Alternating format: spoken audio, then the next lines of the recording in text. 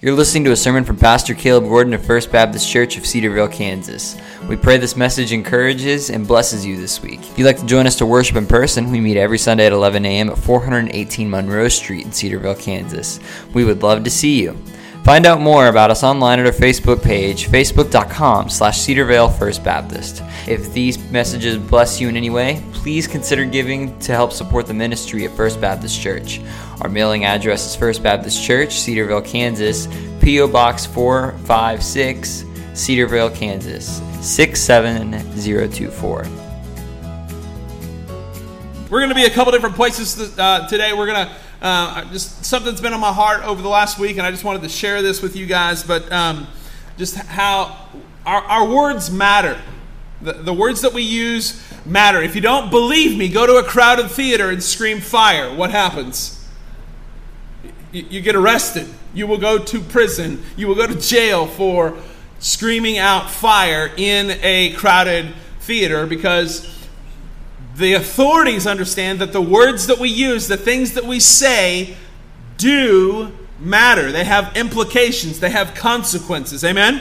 And so this has been on my heart. This has been on my radar for a little bit. And I just wanted to, this morning, share with you guys out of a couple different places in the text why our words matter, why what we say is important. And it's just one of those things that I believe we need to be acutely aware of, is how we communicate and the things that we say. In fact, Proverbs chapter 18, if you've got a Bible, go to Proverbs chapter 18, verse 21.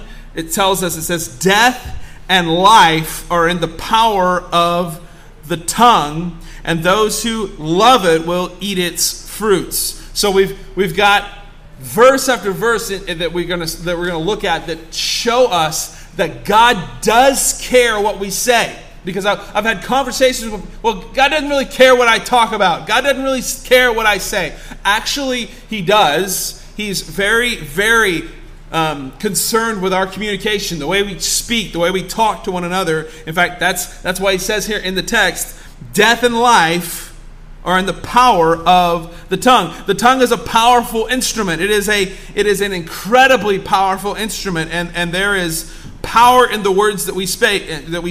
In fact, Romans chapter 10 says that with the mouth one makes confession and is saved. And so with our words we communicate the need for salvation, and God does a saving work in us. And so we've got power in our words. Our words set us on certain paths, certain roads. We can go a long way. Husbands, can I get an amen? We can get really far with the right words. We can go really, really far with the right words, and we can fall incredibly far down with the wrong words. Any amens on that one? Got Alan. Alan's the only one that. Come on, Tyler, Darren, help me out, guys. All right. Let me stand out on here by myself and just saw me off and let me fall by myself. That's fine. That's awesome. But we can go a long way with the wrong words. Like, we can have entire relationships can be completely severed with the wrong words. Relationships can be completely worked into an amazing status by the right words. There have been wars that have been started because someone used the wrong wording. Like, I'm talking wars where people get killed. Our words matter. Our words matter. Amen? In fact, let me just so you can see this, I want you all to go here. Go to Matthew chapter 12. Flip over into Matthew chapter 12. I want you to see this. Jesus says here, I tell you, Matthew chapter 12, verse 36. It says, I tell you, on the day of judgment, people will give an account for every careless word that they speak. For by your words you will be justified, and by your words you will be condemned. So that's Jesus speaking. Jesus puts a very high emphasis on our words. And in fact, there's such a high emphasis on it that you're going to be giving an account for every careless word that you speak. John MacArthur said, the most seemingly insignificant sin, even a slip of the tongue, carries the full potential of hell's evil. No infraction against God's holiness is therefore a trifling thing, and each person will ultimately give an account for every such infraction. There is no truer indication of a bad tree than the bad fruit of bad speech. Like that's pretty heavy, man. That's a very clear indicator that there is some real implications to the words that we say. The way we communicate, it is detrimental to our health, our spiritual health, if we are not doing what God's called us to do. So we're going to spend the bulk of our time in James chapter 3. I was launching us into getting us ready, but I want us to go to James chapter 3. We're going to look at the text here. It's got a lot to say about our tongues, about the way we communicate, about what happens with our mouth. So we're going to start in chapter 3 and in verse 3. So James chapter 3, verse 3.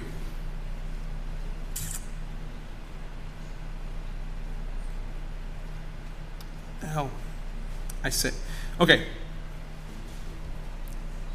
If we put a bit into the mouth of a horse, or we put a bit in the mouth of a horse so that it will obey us, we guide the whole body as well. Look at a ship also. Though they are so large and driven by a strong wind, they are guided by a very small rudder, wherever the will of the pilot directs. So also is the tongue. It's a small member, yet it boasts great things. How great a forest fire is set ablaze by such a small fire, and the tongue is a fire, a world of unrighteousness. The tongue is set among our members, staining the whole body, setting on fire the entire course of life, and set on fire by hell itself.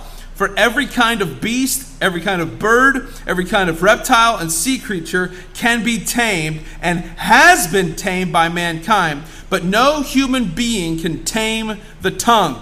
It is a restless evil, full of deadly poison. With it we bless our Lord and Father, and with it we curse humanity, who is made in the image of God.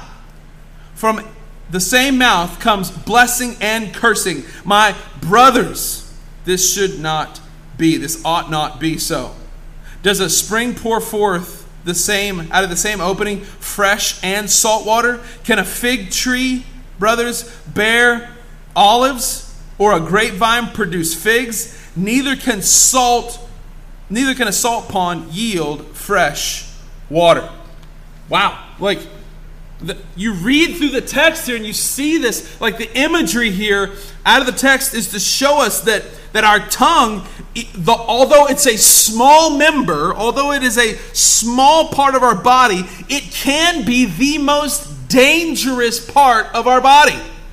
How many of you guys have heard this saying? Sticks and stones can break my bones, but words can never hurt me. Hogwash. That is a lie straight from the pit of hell. There have been times that, man, I would have much rather had somebody beat me with a stick or a stone than say some of the things they've said. Anybody else?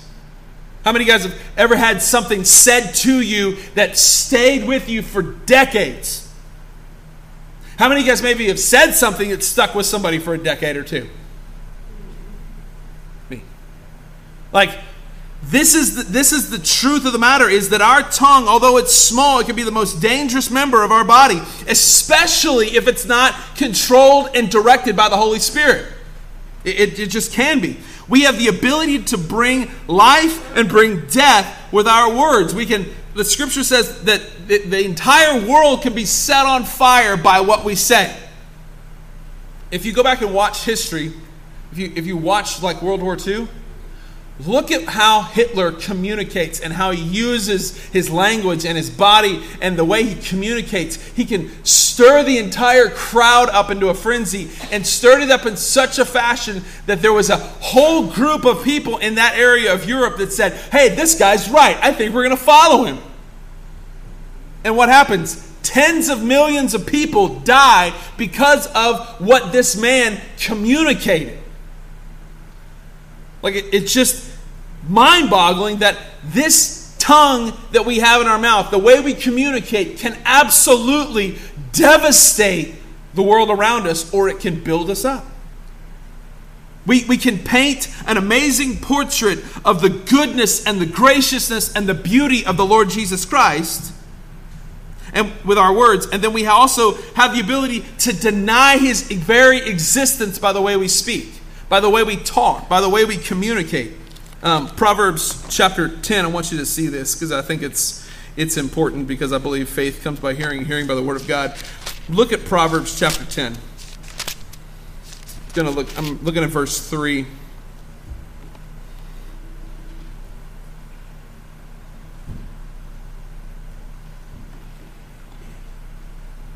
I'm sorry, did I say?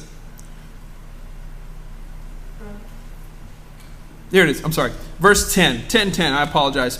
Whoever winks the eye causes trouble, but a babbling fool will come to ruin. The mouth of the righteous is a fountain of life, but the mouth of the wicked conceals violence. Like, think about this. Think about the imagery that's used in this proverb. That the mouth of a babbling fool. Man, a babbling fool, when you think of a babbling, you think of a creek, you think of a running stream that just is flowing very rapidly. That can happen with a fool's words.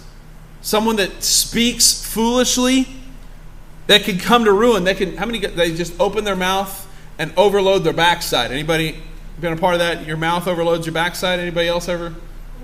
That's the church version of that terminology. But the mouth of the righteous is a fountain of life, but the mouth of the wicked, it conceals violence. It brings about violence. Like that.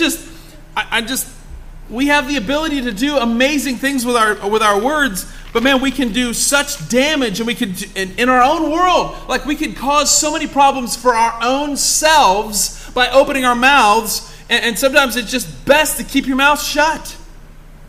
It just is. And we could...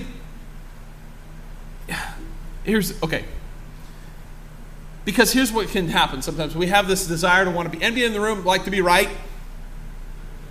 How many of you don't like to be right? You don't like to be right?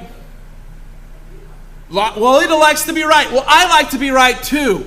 I love to be right, and if we say the right thing in the wrong manner, it can be just as devastating to the world around us if we're saying things in a way that we think is right, but we maybe in our minds and our hearts we think, man, I am right on this issue. I'm absolutely 100% right, but the method that you communicate can destroy the meaning. The way you can communicate certain things can destroy the entire mechanism that you're trying to communicate. If you say the right thing in the wrong way, it doesn't matter how right you are, you're still wrong if you communicate it poorly. It just is. We have more Christ followers who attempt to try to wound or kill each other in the hopes of being proven right than we do anything else. Than we do anything else. We get a little bit of biblical knowledge. 1 Corinthians chapter 8, verse 1 says that knowledge puffs up. Knowledge puffs up in such a way that is not helpful to anyone or to anything around us. I just want to read it just so you guys know that I'm not making things up. Now, concerning food offered to idols, we know that all of us possess knowledge. This knowledge puffs up, but love builds up. Knowledge puffs up. Like I've got the right answer, I've got the right motive, I've got the right thing. You don't. You're an idiot. Anybody have those moments where you know you're right and you want to express that you're right to somebody? You want to tell them that you're right, and you do it in such a way that God, you wound somebody by the way we talk? Anybody? I have. Your pastor has done that. And so knowledge of something can puff us up. But man, in love, you want to see somebody built up. Love builds up.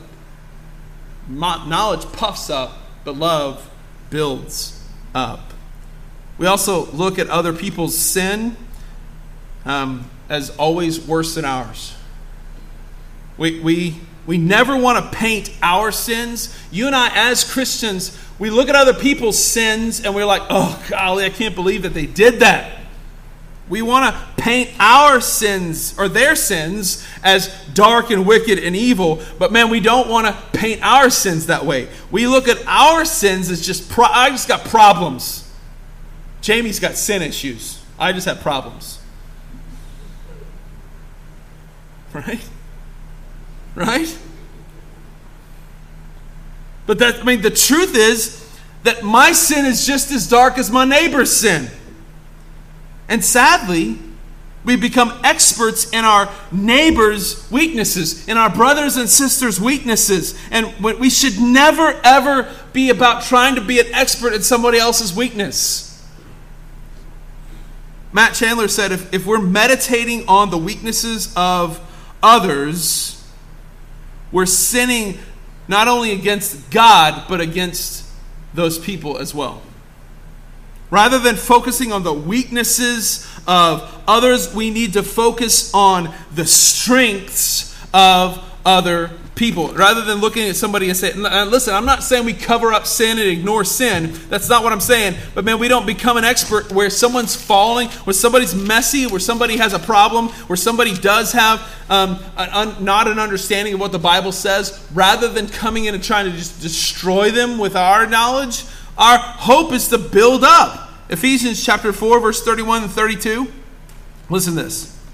Let all bitterness and wrath and anger and clamor and slander be put away from you, along with all malice. Be kind to one another.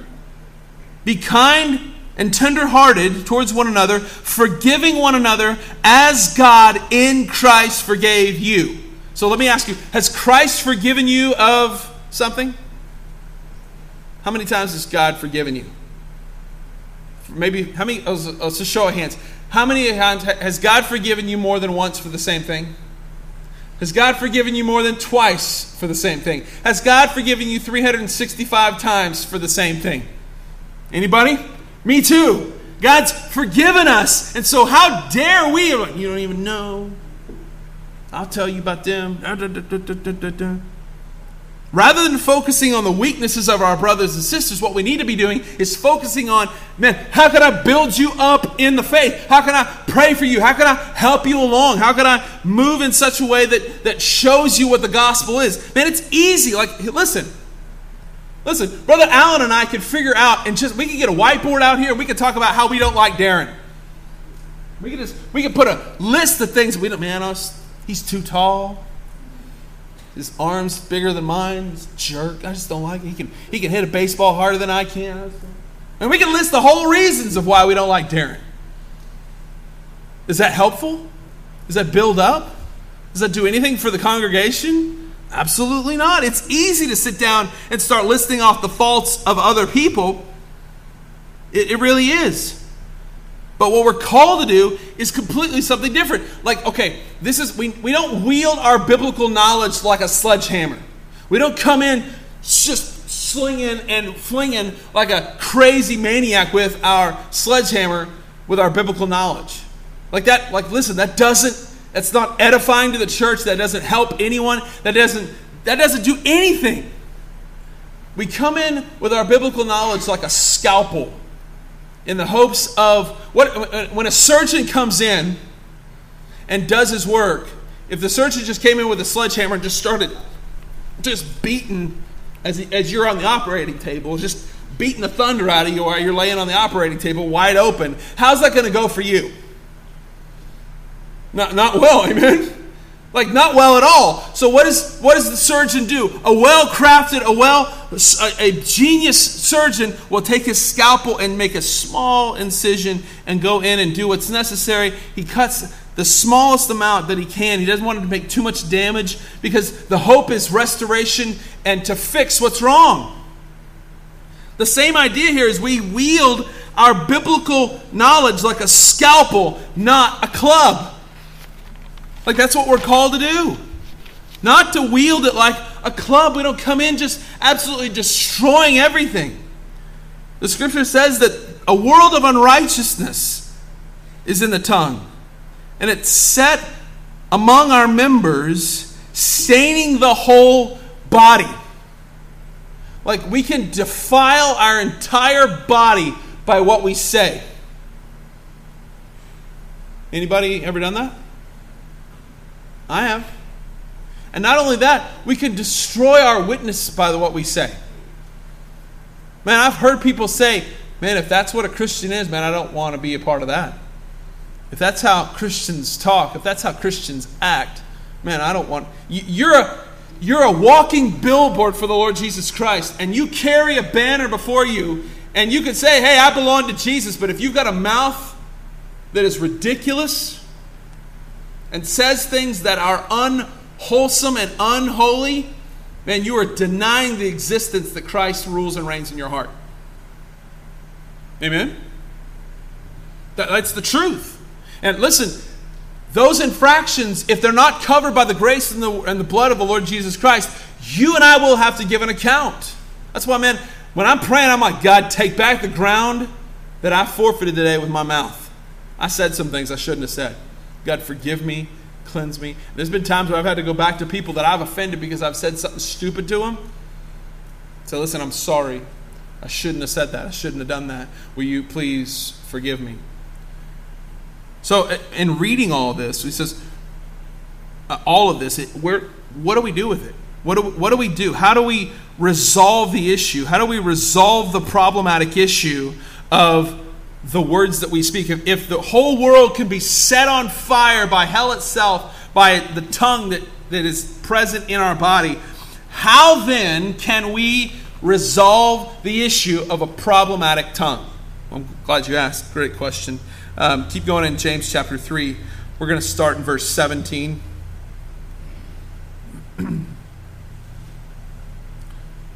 Well, golly, I'm just going to get a running start. Let's start in verse 13. I know I said 17. Let's get a good running start. Because we're talking about wisdom.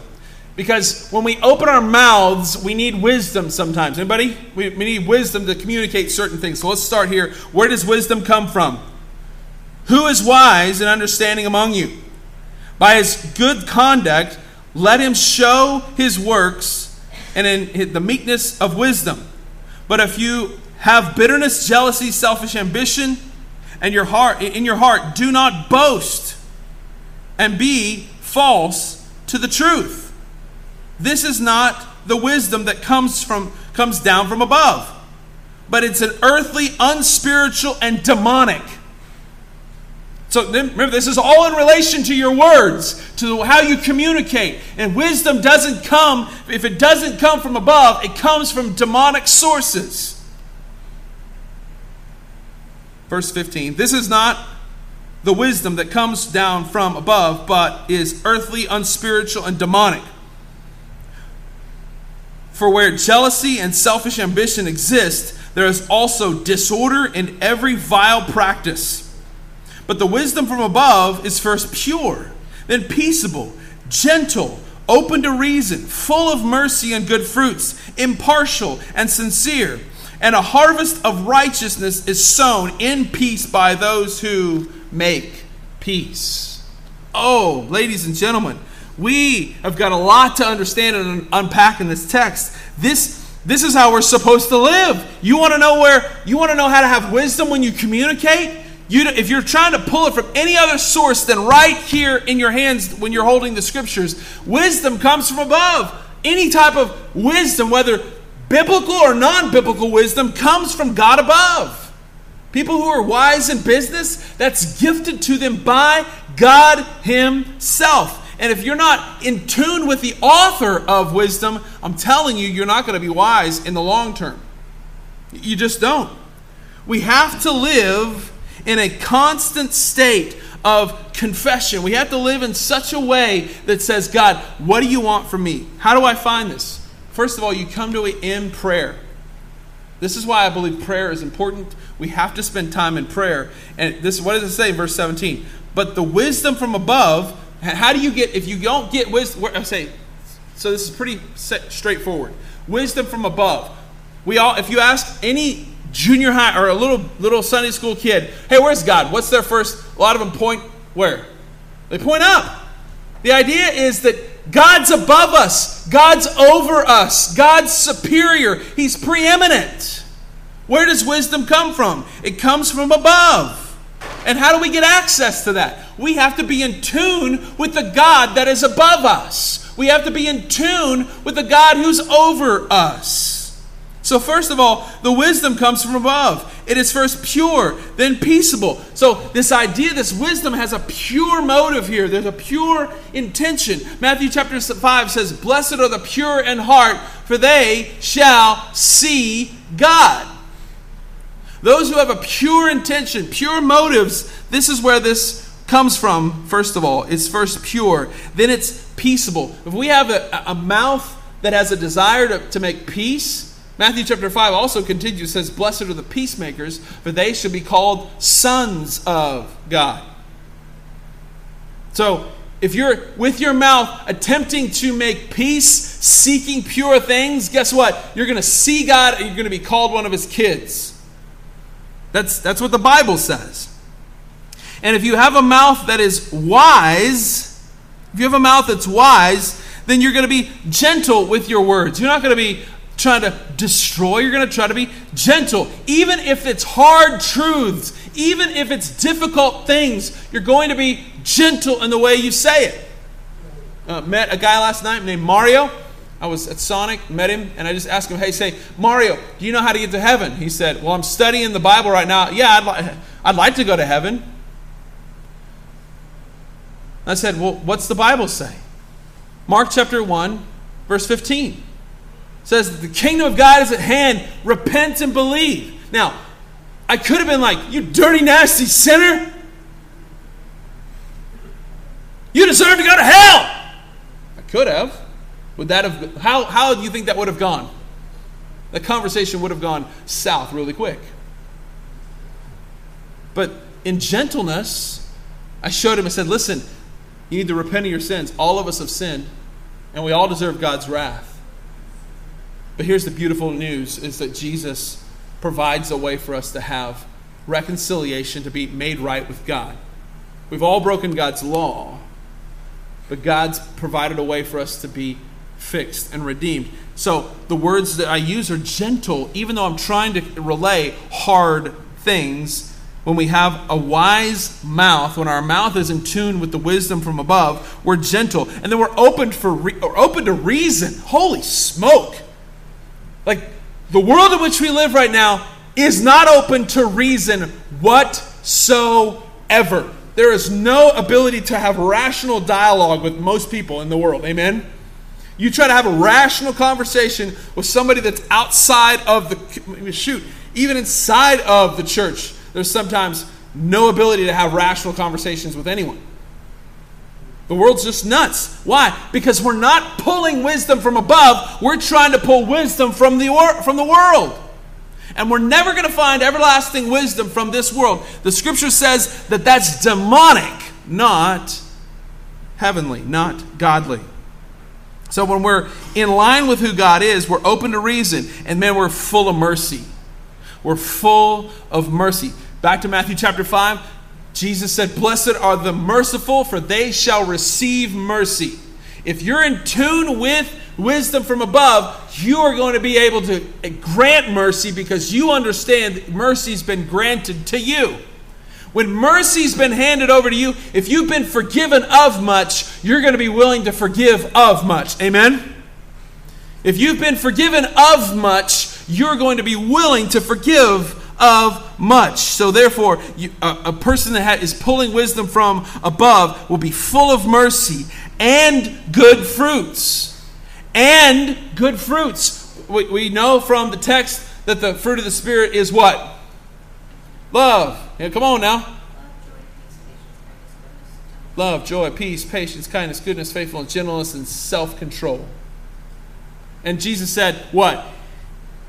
Against such things, these things, there is no law. If you're living under the fruits of the Holy Spirit, there is no condemnation for you. Now, if you're outside of those things, if you're not controlled, you don't have love, you don't have joy, you don't have peace, you don't have self-control, then that's a recipe for disaster. Amen? That's a recipe for disaster. So when you are aligned with the wisdom from above, you're going to exude, or you're going to show off the fruits of the Spirit. You're going to be full of mercy, and you're going to be showing off good fruits from the Holy Spirit. You're going to be impartial. You're going to be impartial to those around you. You're not going to show partiality. You're not going to be, James talks about this in the text, having partiality towards certain people. Oh, well, hey. Bigwig. Look at him. He's got all the rings on his fingers. He drives a nice car. Let's give him a seat where everybody can see him. But the guy that's a broke bum walks in the door, what? Oh, hey, we've got a special spot for you in that back balcony. You go up there. No. God says don't show. If you're in line with wisdom from above, you will not show partiality towards people that look a certain way. And you won't show impartiality to people that look a certain way. You're going to love completely. Amen? And then you're going to be sincere. You're going to be sincere. Like you're going to have a genuineness about you that's not fake. Hey, how you doing? Oh, I'm just doing good. So good to see you here. Blessings. So glad you're here. You're going to have a genuine, you want to know what's going on in somebody's life. It's not just this little fake thing that's in the moment. You actually care about their soul. You have a sincereness about you that you have when you're in line with wisdom from above, your words are going to communicate sincerity and a desire to want to know about that person and how you can pray for them, how you can help them, how you can push them towards the things of God. And as a result of this, verse 18, a harvest of righteousness is sown in peace by those who make peace. Man, if we're constantly wanting to fight, we're constantly wanting to argue, we're constantly wanting to have bickering back and forth, you're not going to have a right. Like the whole point is to have a sowing of a harvest of men and women who come to know the Lord Jesus Christ. And if we're constantly at each other's throats, and we're constantly talking trash, and we're constantly bickering, and we constantly have just filth spewing out of our mouths, what happens? You're not going to have a harvest of righteousness. You're actually going to have a harvest of unrighteousness that will be coming about. And there will be no peace because there's just going to be a constant turmoil. So what are we called to do? We're called to repent of our sins and come and lay all this out at the feet of Christ. We need to be quick to hear and slow to speak. Here, let me just read this to you. I know you don't believe me. Go to a couple of verses over in James chapter 1. Listen to this. Verse 19, 119. Know this, my beloved brothers. Let every person be quick to hear, slow to speak, and slow to anger. For the anger of man does not produce the righteousness of God. Therefore, put away all filthiness and rampant wickedness. In the King James it says superfluity of naughtiness. My mom always loved that. I don't know why. I'm just doing that because my mom loved it. But my version says rampant wickedness. And receive with meekness the implanted word which is able to sanctify or set apart your soul. So when you're immersed in God's word, when you're set apart by God's word, you will not have this filth that comes out. You're not going to be quick to be like, listen, I'm right. And let me tell you why I'm right. We're not going to do that. We're going to be slow to speak. There's a reason God gave you one mouth and two ears. I'm preaching to me too, so don't think, oh, Caleb, you talking about me? No, I'm talking about me. Because sometimes I let my mouth overload my backside. My wife almost said amen. That's the truth. That's the truth here. Man. We got to be quick to hear. We got to be quick to hear and slow to open our mouths. Because, man, listen, you and I are going to be judged by what we say. Our words either condemn us. What's the text say? The text says that with our words, Matthew chapter 12, that's where we just read. We were just there. For by our words you will be justified, and by your words you will be condemned. You're going to give an account for these things. We need to be slow to speak and quick to listen. Number 2, become an expert in the strengths of our brothers and sisters rather than our weaknesses and talking about their weaknesses. What would happen if we, rather than, hey, did I tell you about sister so-and-so? Get in here, let me tell you. Hey, did I tell you about brothers? What if instead of that, man, let me tell you about brother so-and-so. Man, he is such a godly man. Man, he's praying for me. He's praying for you. Man, what an example of righteousness. That's the kind of stuff I'm fine with somebody talking about somebody else if we're talking about godly things. But if we're just trying to tear somebody down, come on, quit it. Rather than allowing our biblical knowledge to be used as a wrecking ball, let's start to understand the love of God and use the Word of God like a scalpel to build up those that are around us. We have the ability to bring life and death with our words. This next week, I want you to choose. This next month, this next year, I want us to choose wisely in how we communicate. That's my hope for us today. You've been listening to a sermon from Pastor Caleb Gordon of First Baptist Church of Cedarville, Kansas. We pray this message encourages and blesses you this week. If you'd like to join us to worship in person, we meet every Sunday at 11 a.m. at 418 Monroe Street in Cedarville, Kansas. We would love to see you. Find out more about us online at our Facebook page, facebook.com/Cedarville First Baptist. If these messages bless you in any way, please consider giving to help support the ministry of First Baptist Church. Our mailing address is First Baptist Church, Cedarville, Kansas, P.O. Box 456, Cedarville, Kansas 67024. God bless you.